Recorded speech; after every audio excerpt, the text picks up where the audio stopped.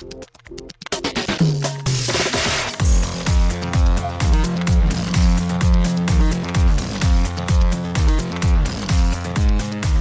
and welcome to Too Fast, Too Forever. There's all kinds of family. We chose this one. This is episode 303, The Arrival of a Train at La Ciotat from 1897. I'm Joey Lewandowski. I'm Joe too, and this episode is brought to you by TrainX. At TrainX, they believe that everyone deserves an opportunity to be happy and healthy. Shout out to trainxwellness.com. Well, shout out to Train X and welcome to Too Fast, Too Forever in our planes, trains, but no automobiles lap. We are going so old school here. This is a little bit of a try to top that monster pod. Try to go back into the 1800s. This might be the earliest iteration of a vehicle on screen. I don't know. All I know is that our guest might have the answer to that question. Our guest is also probably the person who showed this to me for the first time, I would imagine, maybe, back in 2007-ish. So, I mean, still 110 years after this came out, but, you know, we'll get there.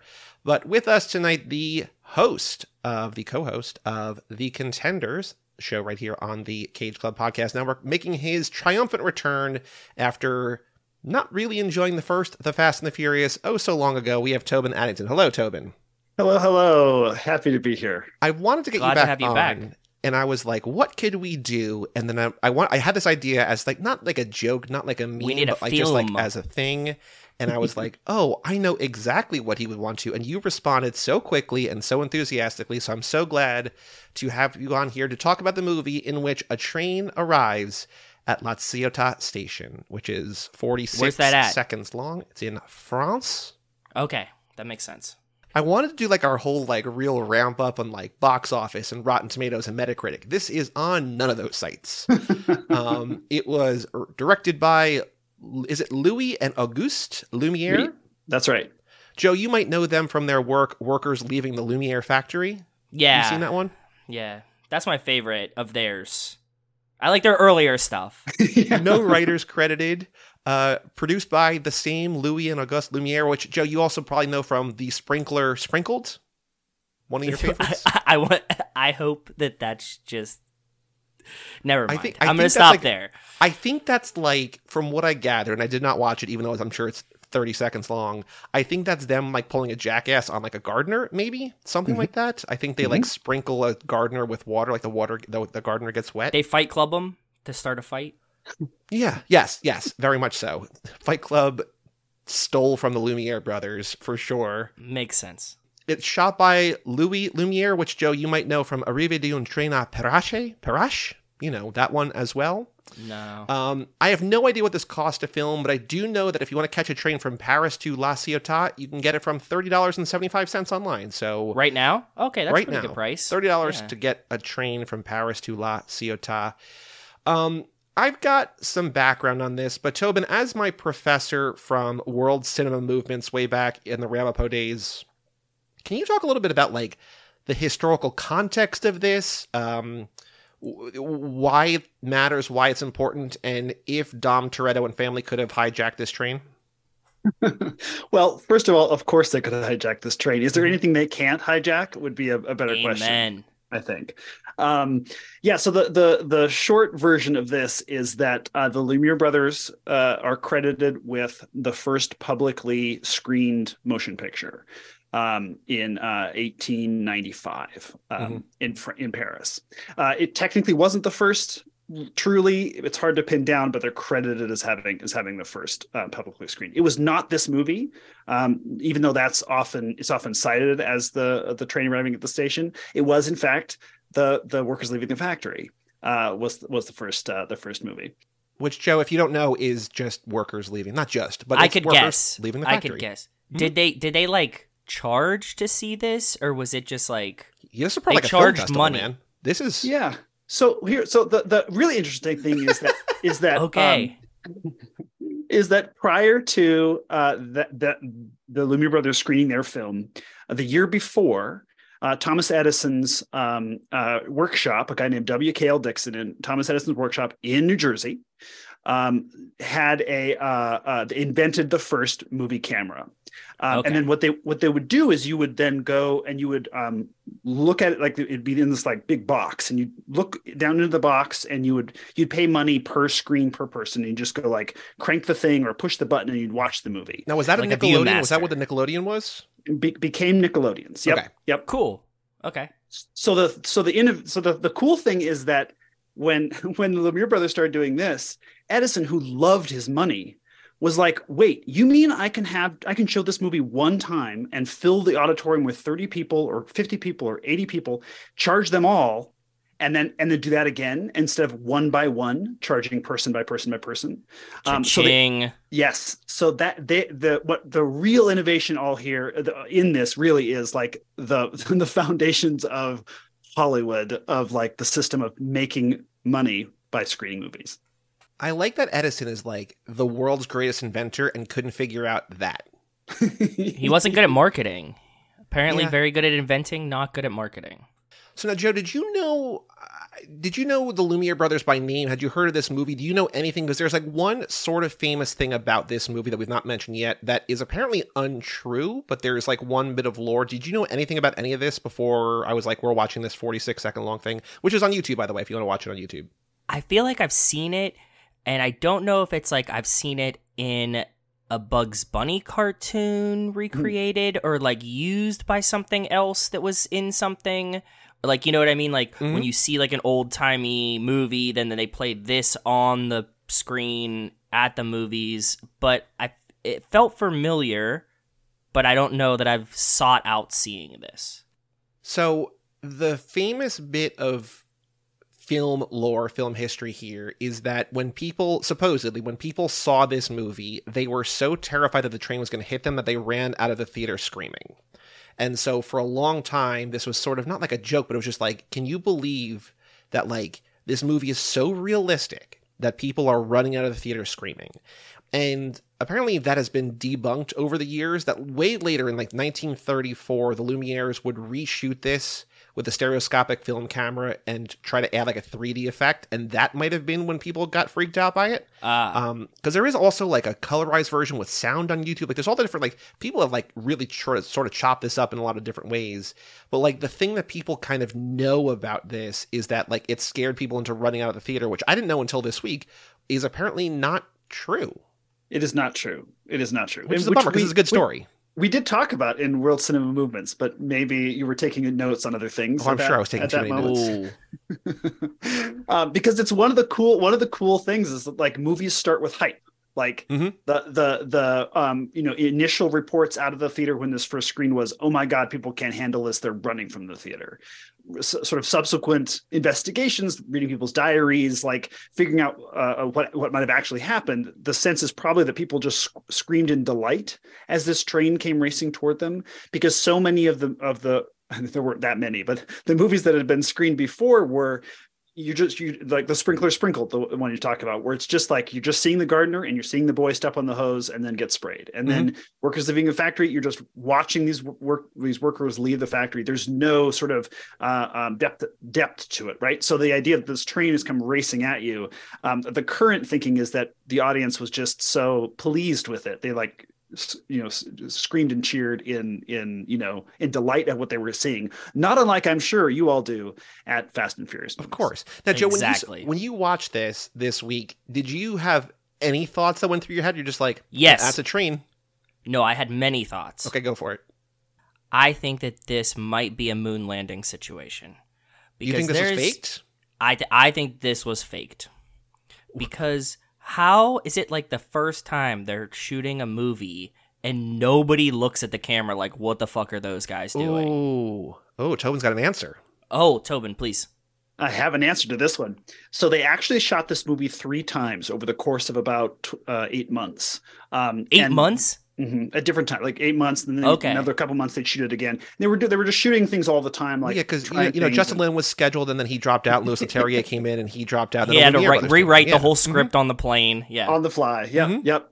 And they had issues with some of the earlier versions with people looking at the camera.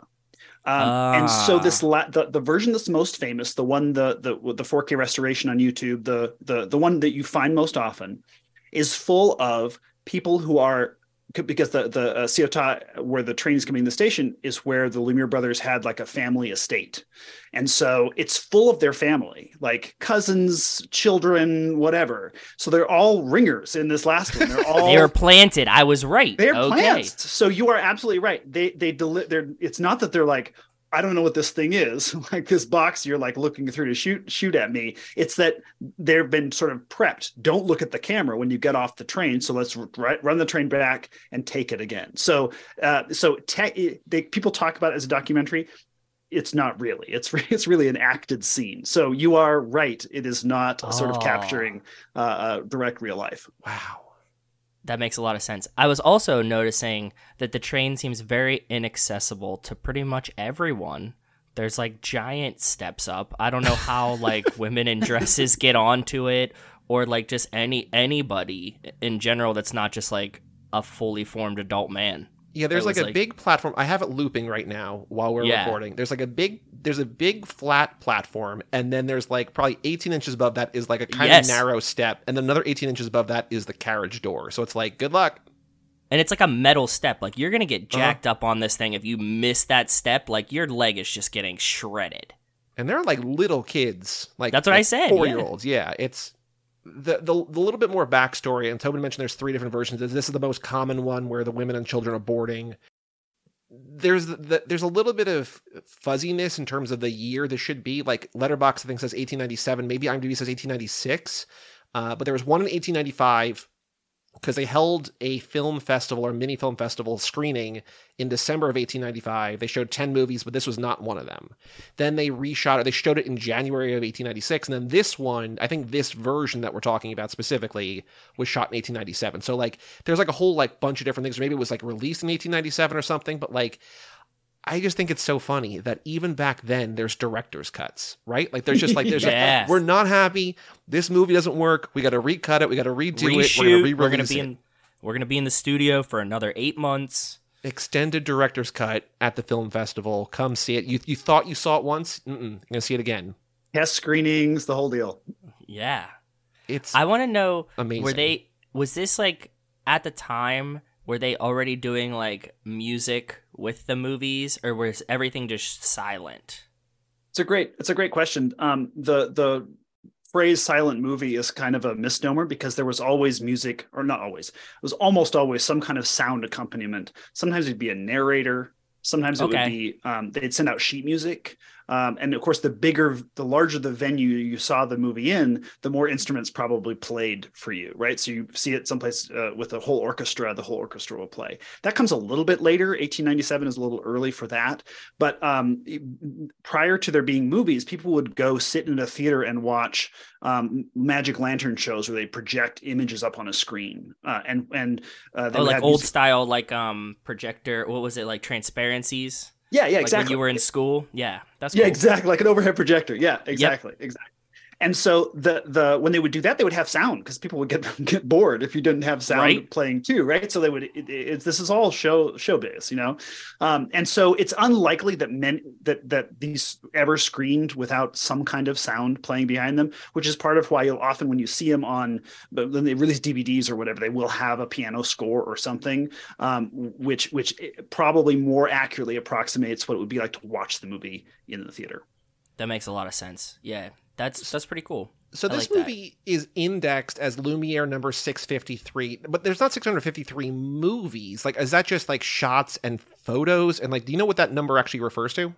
Yeah, it has to do with their archive and the number of things that they produced in some kind of order, although I don't know that it's chronological. So I think you're right. I think it's not all movies. It might be still images. It might be, it's part of an archiving number system as opposed to necessarily like how many movies, although they did make a bunch. Well, I mean, if you're shooting movies 20 seconds long, then we can crank them out. Joey and I would have like 70 billion movies of Too Fast, Too Forever.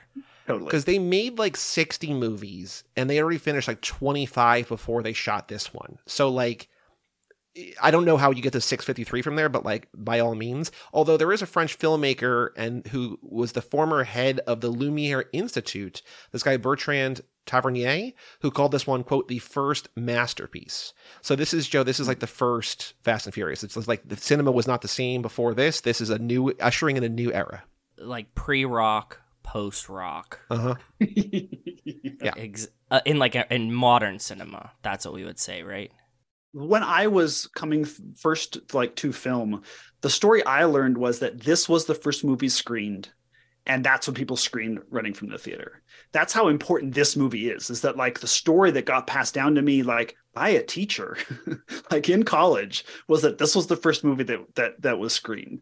And so there is I think there's a real dividing line of sort of before this movie and after this movie in terms of what movies could be. It wasn't just like people walking down the street. That became less interesting pretty quickly. And so you have like some dynamic thing of like this vehicle racing at you through the screen is like that, as we say, continues to be a very sort of powerful thing in movies. And the framing, like they got the framing on this one pretty good. Like I can see why that they're like fine. They're like, oh shit, if we just shoot it on a little bit of an angle and it's moving towards you, that's pretty cool. Like totally. Yeah, you get like a little bit more playfulness. I could imagine that this wasn't like their first movie. Like they've worked out some kinks with spraying a gardener and stuff like that. They were like, okay, let's have a little fun with this one. It's like how they warmed up on Vine before taking it to Instagram. Exactly. Yes. So Jean-Luc Godard, who made Breathless, once remarked that, quote, movies are the train, not the station, suggesting that the film becomes cinema or a moving picture, only when the viewer engages imaginatively with the characters who have been moving with the train rather than identifying with the characters waiting on the platform. So it's just like, hey, like all these people getting on, don't pay attention to them. Think about the guys who are actually on the train. Just like how in Fast 5, when they get to the train and Dom's already on there. I was thinking about how we do the Fast and the Furious Minute and we watch everything but the most important things. Oh. Like for me, like it's all the periphery. Also, I do want to correct myself that Brian and Mia were on the train. Dom breaks into the train. So before you send in angry hate mail. But yes. But that is interesting to be like, yeah, it's not about, because I guess like the spectacle here is not the people getting on. It's the fact that the train is coming and stopping and like you're able to capture that, right? So like this guy getting off the train, it's just like, oh, yeah. Okay. Interesting. What do you think that's what the guy Bertrand Tavernier also calls this the first horror movie? Do you think that's at all fair? By what measurement? I don't know. Man. We're stretching but now. There was no movies before. Yeah. Yeah, exactly. I think where I got that from was Wiki, and it said, but any factual basis to this anecdote itself remains highly problematic. Just even people back then were just like, I don't know what you mean, man. Like, what are you talking about? But he was, insistent. If they would have caught one of their legs on the metal things, it would have been the first horror movie. Oh man. Could it be the first action movie, I wonder? I mean, in terms of there being, that makes more sense. If we're going to call it the first anything, that might be more accurate. Although, like, what genre would this be? It's not like drama. Is it drama? It would be documentary, but scripted documentary. So you're right, like mockumentary. I don't know. I guess they would call it an actualité. That was the phrase that they used at the time. Reality TV. You're right. IMDb, exactly. I don't think has any genre, and Letterboxd calls it a documentary. So, yeah. Cinema Verite came around in what, like is that the 60s? Is that France in the 60s? Yeah, 60s, 70s, yeah. But this is also kind of adhering to that too. Like this is all naturalistic lighting and stuff like that, right? Although I guess the whole like the third time around doing it, third time's a charm. Shout out to Mike Manzi. But like by not actually having real people, maybe you're kind of going against that whole idea, or maybe not. I don't know. Yeah. I mean, one of my favorite early Lumiere films is the two babies having or childish lunch or something like that, which is two little kid, like infants in bonnets sitting at two like high chairs next to each other, and one of them has like the bowl and spoon, and the other one really wants it, so the other one grabs it and like steals the food from the first kid, and the first kid bursts into tears and just bawls through the whole thing, and that's it. Oh, that's cool. Yeah. It's one that always gets a great reaction when I show it to students who've never seen it before, especially because at the very end, the kid with the spoon like appears to start to try and eat the other kid, like to dig into their hand with the spoon. It's like, so it's like that might be the first horror movie if we're counting. But that was like what the Lumiere brothers did. Like they even though that's clearly set up, they're sitting next to each other in a way they wouldn't probably if they were actually just out there having lunch. But you're sort of seeing life happen in front of you, even if it has been arranged. So that's why all of these movies have that. When the workers leave the factory, they would do multiple takes. It's not like they would just do it once. And so all of these things are, as you say, reality TV is not a terrible analogy for it, right? Because they are redoing the same shit. Like producers are telling them what to do, and you're having multiple takes, and you're playing it off as if it's real life, and to some degree it is, but in other ways it's not. So like, what was it about these? Was it just the fact that they were new? Like, why would people watch movies now to escape or whatever, but this is to a certain extent just like literally a thing that they're getting out of work, they're getting on a train, whatever. Like, what was it about? Is it just the novelty, or is there more to like the actual story and the presentation here that people were like attracted to? It starts as the novelty for the first 8-9 years of movies, in part because the infrastructure has to get built up. Like you have to start to have screens, and then eventually they're building theaters. And what they discovered was pretty soon is that movies that had stories, people would go back and see again and again. And once you'd seen the train arrive at the station a couple of times, I'm kind of done. And so in their attempts to sort of, make money and get more of an audience and make it, things that people would return to, we moved into sort of scripted content, like clearly, original stories pretty quickly, like by 1902, 03, 04. And you get people like Georges Méliès, with the trip to the moon is like one of the next big turning points out of France, right? And so that's what then begins to make movies a sort of a thing that's not going to go away, not a fad. But at the very beginning, it was just like, have you seen this new thing? And then it's like, have you seen the new version of this thing? And then eventually it's, let's go see the new story that they're showing at the whatever Orpheus. Because like what is crazy is that you go from this that's like 45 seconds. Because I was making lists on Letterboxd of like my favorite movies from every year.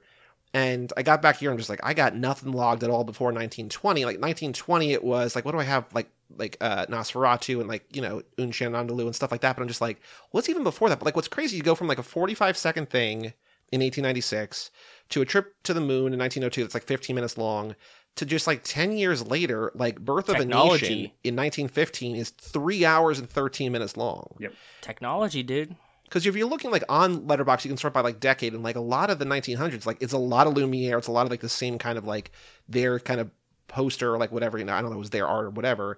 And then all of a sudden, the 1910s, it's totally different era. It's amazing how quickly it all changed and developed. And of course, they wouldn't just show, you wouldn't go buy a ticket to train arriving at the station. You'd go buy a ticket to see the 10 movies or the 15 movies. This is what I was going to ask. Okay, yeah, right? Yeah. So, it's like a showing, and like how long, how long did these run, do you think? I mean, first they were about 10, 15 minutes with all the movies combined. And then it was like, now we're at a half an hour. And then we're at an hour. And then we're at an hour and a half. And then eventually it gets to the 3-hour movie. And part of what's happening too is that movies that's where when we talk about feature films, the feature film is the big one with all the little ones around it, right? Your cartoons, your newsreels, prior to that, it's you watch 3 or 4 of these little short silent things, and then a 20-minute movie, and then maybe 2 more comedy things at the end. So you'd have a feature presentation in the middle, which is that language then comes from how they would construct that hour and a half or 2 hours in the movie theater. That makes a lot of sense. But now everything's a feature presentation. Totally. Yes. Mm-hmm. Yes.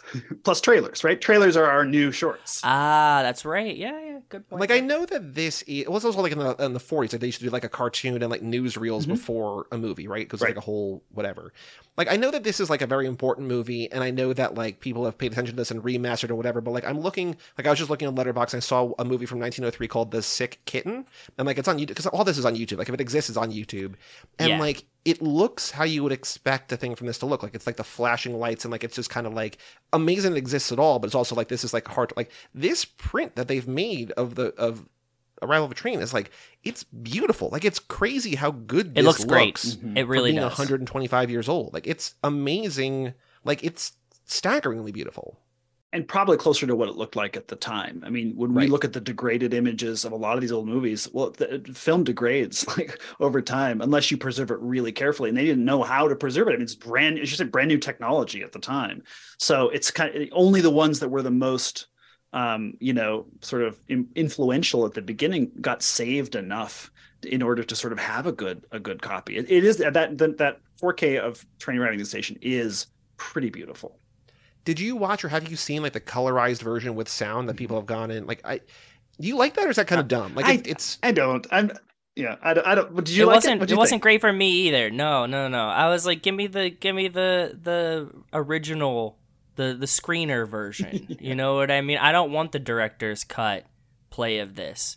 I mean, it's cool. Like the colorization of old photos, like I get it, but like for this, I'm like, no. I mean, it's kind of the racer trash of whatever it was made, right? It's like, hey, we're gonna like chop and screw this, and just by like, but we're gonna make it look like you were there. Yeah, it needs more purple. Joe, do you have any other thoughts about Arrival of a Train?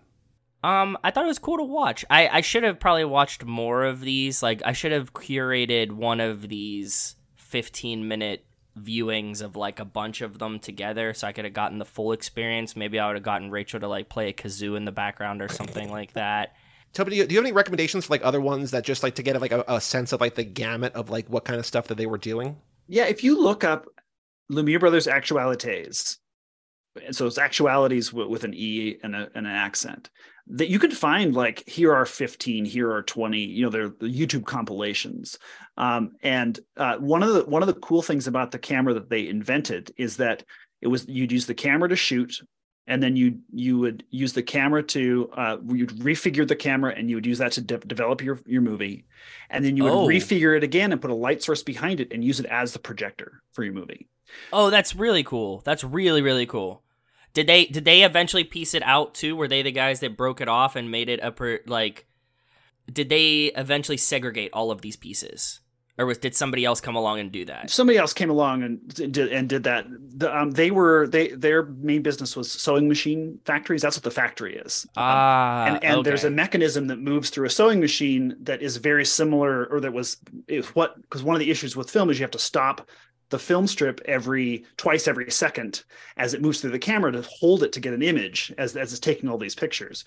And so that's why they were able to do that. So they invented this thing and so what they would do is it was very easy to take this like little box, it's not very big, the cinematograph, and carry it around anywhere in the world and shoot something and develop it and show it like that day, like you could so that's really cool. They were so you can find ones where like it's going down the Amazon on the front of a boat, and here's one of the lion at the London Zoo, and here's one of whoever the king of whatever, like you could, so it sort of doesn't, I don't think it really matters. They're all kind of the same in terms of what they are. But you can find any of them and sort of curate your own, 10 of them in a row, and then and you'll have some kind of similar experience to what they would have had at the time. So they just packed this shit up. So they were like, okay, we invented the camera, proof of concept. They packed this shit up. They're like, we're going on a fucking adventure, and they just take off. And they're just like, we're just going to film everything. They would sell the cameras, or they would hire people to go do that. Oh, they're hawking the cameras while they're doing it too? Yep. Oh, this makes a lot more sense. They weren't traveling everywhere. They stayed in France for the most part, or at least in sort of continental Europe. But also people were inventing similar cameras all over the place. And so someone would get a hold of one of theirs and say, oh, I can make my version. And like, no one will know because I'm in Sweden or whatever. So you'd make your version, go shoot your stuff, and they wouldn't have any sort of recourse to come after you or anything like that. So the technology spreads that way, except for the United States, which is a whole other conversation because of Thomas Edison. But yeah, they didn't travel as much, but they would send the cameras out, or people would buy the cameras or rent the cameras, and then would go shoot all these movies. That's really, really cool. Tobin, did you see the movie Babylon? I have not. I think you would hate it, but I want you to watch it because there's like a camera rental thing in that too, where they're just like, we've broken all the cameras we have. We need another camera because it's like insane shooting movies. Like Tommy Wiseau. Yeah, but this is like 1920s, and so like people are like literally getting killed on a battlefield because like there's no safety regulations. It's like right before just like The Room. Just like The Room. Yeah, lots of people died making The Room. So Joe, if we're gonna play our new game, hey Dom, what's on your road? What other vehicles other than cars are in this film? Oh, I didn't even pay attention. It's a train. It's just a train. Yeah, but I was maybe hoping that there would be like a bicycle in the background or something. Or a baby but I carriage guess or something. Yeah. Yeah, but did they? Maybe this is a time when they only had that one big wheeled bicycle, right? Like the front wheeled one.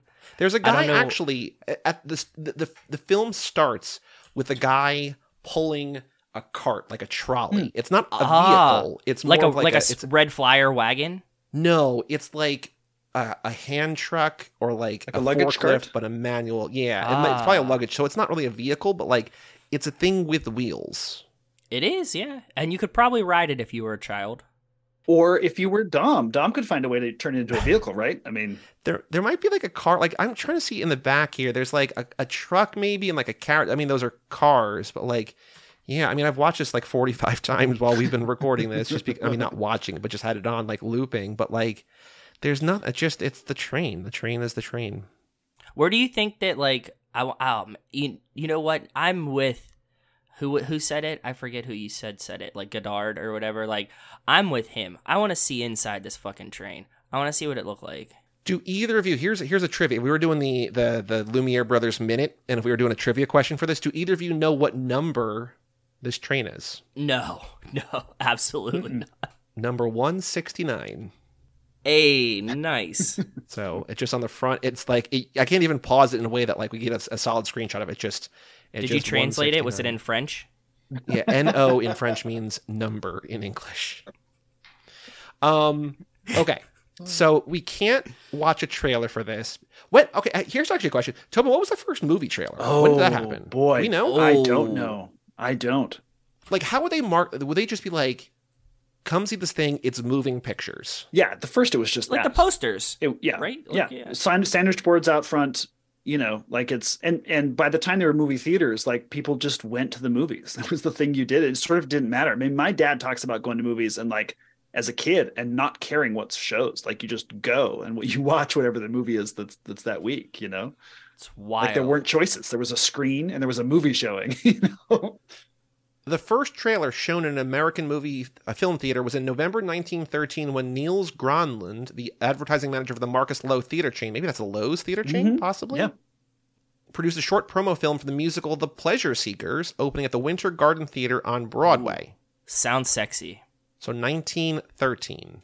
So it was a trailer for a musical, like a live action. Right. So right.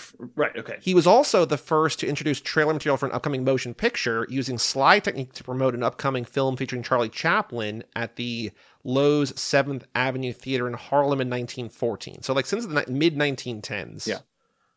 That makes sense. There's enough movie theaters. Way earlier than I expected. Yeah. Until the late 1950s, trailers were mostly created by the National Screen Service, consisted of various key scenes from the film being advertised. So nothing's changed, man. They're just like, hey, here's all the best stuff from the movie. Yeah. You're going to spoil that. Most trailers had some form of narration, and those that did featured stentorian voices, a practice that would wane in the 2000s.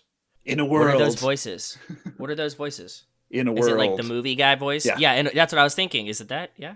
And Stentor was the herald of the Greek forces in the Iliad, noted for his loud voice. But yeah, In a World. Which also, the Lake Bell movie, In a World, is really good. So go check that out. Yeah. So we can't watch a trailer, because like the trailer for this be like, you're not going to believe it, but a train arrives at the station. It's just like 2 clips. It's like 1 second. They're like... You could almost figure out what's going to happen. You could cut it like a horror movie, probably, right? Where it's just like all black, and then there's like a screech, and like the train appears, and then the train disappears. Flash. You could do the ones that were like a teaser trailer where there's no image. It's just a black screen with the sound, and like maybe some smoke rolls through, and you're hearing the train pull in, and like coming soon, you know, and like just no images at all. It could be longer than the movie itself. You know what I'm also thinking? Remember, like, I don't know how to describe this in a way that doesn't make it sound perverted, but remember there used to be like those bubbles you could put over like someone's picture that's like, ooh, like look at all this, like you like expose skin, like they're wearing clothes or whatever. Like just do that with the train. So it's like there's like a dude's face and like a child and like something. It's just like you're seeing selected sporadic parts of the frame. You're like, I don't know what's going on. It's just like what am I missing? Yeah. It's what's not there. So anyway, what we can play, and just good luck to both of you on this, we can play the letterbox game. So Tobin, this is a game where we go on letterbox and we try to guess some numbers and stuff. It's insane. It's very difficult. Joe is somehow good at this, but if you're bad at this, don't feel bad at all. But just it's hard. Sometimes I'm really bad at this. For reference sake, Mad Max Fury Road, one of the most popular films on Letterboxd, has been seen or been logged 1.4 million times. So The Arrival of a Train at La Ciotat from 1897, starring Madeleine Kohler, Marcel Kohler, Mrs. Auguste Lumière, Jean-Josephine Lumière, Rose Lumière, and Suzanne Lumière. Is this our first Nepo babies? Oh, yeah. Wow. They definitely are. And they're the babies eating the food in the one I described too. Yeah. Oh, sure. How many people or how many times has The Arrival of a Train been logged on Letterboxd? Joe, you go first. Yeah. I think due to the fact that we have humans like Tobin on this planet that would show something like this in their film class, but it's very old, but I also think Letterboxd nerds would probably have signed up for Letterboxd based on a film close to this class. number, I'm going to be so insanely probably angry, but keep going. I'm going to guess, and the people that down a little bit, I'm going to go 5,700. 5,700. Okay, Tobin, how many people do you think how many times has this been logged on Letterboxd? See, I was going to say 5,000, but now but I don't want to be that close to yours. So I'm going to say that's okay. 8,000. You are both too low. Please guess again. Okay, my first real guess. Your real guess. What do you mean to guess? I'm still gonna go like 10,500. 10,500. Okay, yeah. Tobin? 53,000. You are both still too low. That's insane. Guess. No way. Jeez. Over 53,000. So 53,000 people was very logged. High. I was surprised. It's insane. Yeah. 72,000. That's it. 72. Okay. 100,000. 65,875. 65,875 people have logged The Arrival. That's way more than I expected. Wow. Average rating of a 3.7, a most common a 5, then a 3, then a 4. 3 is probably objectively the funniest thing you can give this, because like 5 is like, half a star, you're like, whatever. But like 3 is just like, yeah, that was fine. It was okay. Meh. Out of those 66,000 people, how many have this in their top 4 favorite films of all time? And Tobin, I will give you, I don't know, Joe, if you remember, but like I sent Joe screenshots of 2 different things that we're not using. So the number is at least 3, because we have 2 people who did like joke ones, and then we have at least 1 more that we're actually using. So the number is at least 3. Like I will let you know as you think about the number. The people who like jokingly did Train, then Burt Reynolds in Hooper, Burt Reynolds in Hooper, Burt Reynolds in Hooper, and they also did Train, Kung Fu Panda. So like we're not doing one of those profiles, but like people are having a laugh with this. But out of those 66,000, Joe, how many people do you think have this in their top 4 favorite films on Letterboxd? 14. Tobin? 21. Both too low. One more guess, because you're both like relatively close, but yeah, it has to be 31. 40. 32. 32 people have this in their top 4 favorite films of all time. So we're going to go to Marco Jackson at Marco4J, who watched this 6 years ago. And I can't tell if this is serious or genuine. I don't know that English is his first language. I think, maybe he's British. I don't know. But he says, if you can see this in its natural setting at the Cinema Museum in Turin, it is utterly fabulous. And I don't know if that's someone like actually being kind of film snobby, or if someone pretending to be film snobby, but I was like, okay, Marco's okay. Yeah. So do they actually show it on like the old? It would be cool if they had like one of the old camera boxes, and he's like, if you watch it like the way it was, it'd be really cool. So maybe that's what he's alluding to there. So Marco has Arrival of a Train as his favorite film of all time. Okay. His numbers 2, 3, and 4 are all gettable. I would say 2 and 3 are much bigger. 4 is a thing that, I don't know if this is the original. This might be the original one. But there's a movie from the 60s that has been remade a bunch of different times in a bunch of different ways. Just a comedy. His number 3 is from the 80s and is one of the most popular films of all time. And then his number 2 is from the 2000s.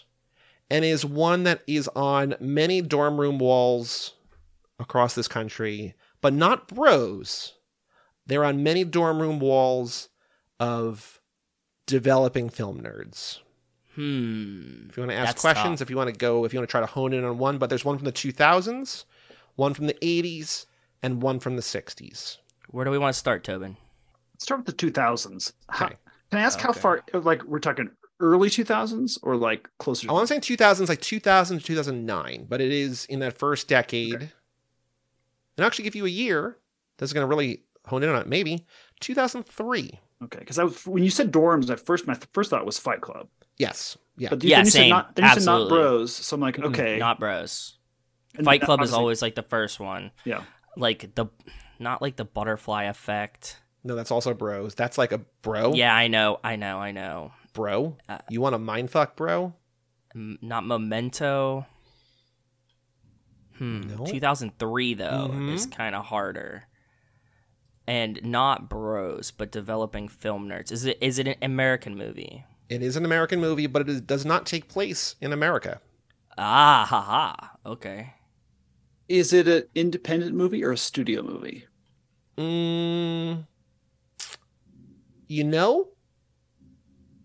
It's an independent movie, but it's not like real like bootstraps. It's okay. It's a studio that's near and dear to this network's heart, I will say that. Interesant. American movie that does not take place in America. Aspiring film nerds love this. Do I like this movie? Let's see if you've logged it on Letterboxd. That won't really tell you because I just log as I watch. I don't usually go back and log. Do you think I like this movie? I don't think you do. But I think you would be kind about it, maybe. I don't know. I'd be interested. It's one that's not really polarizing, but people like this is a movie that this is like people like live or die by this movie. And there's some people just like, yeah, whatever. I think we've probably had this in this game before, Joe. I'm sure we have. It's a very popular movie. 849,000 people have logged it. Very popular. Huge. That's huge for here. I will also say on one version of the poster, an umbrella is very prominently featured. An umbrella? Yeah. It. No. Where are the questions on FAQ? Yeah, okay. We're getting to the bottom of the barrel. We start to read the frequently asked questions. Here we go. Come on. The years don't help me at all, so. What did one character whisper to another character at the end of the movie? Oh. It Lost in Translation? Am I just do you like that movie or no? Do I? Yeah, I do. Yeah. Okay. Yeah. But yeah, American Zoetrope. So it is an independent. It's not a studio, but it's a Francis Ford Coppola where it's like not really independent, but technically independent. So, and you're right. Film nerds would love it. I've been to that bar. I've drank at that bar. Yeah, we've definitely talked about that before in that regard, right? Like it's an American movie that's set in place in Tokyo, whatever. Yep. All right. Number 3 is from the 80s, one of the most popular films, one of the most beloved films, a perfect film that we've covered on this podcast. Back to the Future. Back to the Future, number 3. Bang. Number 4, from the 60s. I actually want to see if this is the first. Is this the first? No. Well, ooh. It's based on a play from 3 years earlier. Okay. This is a film that also became a TV series.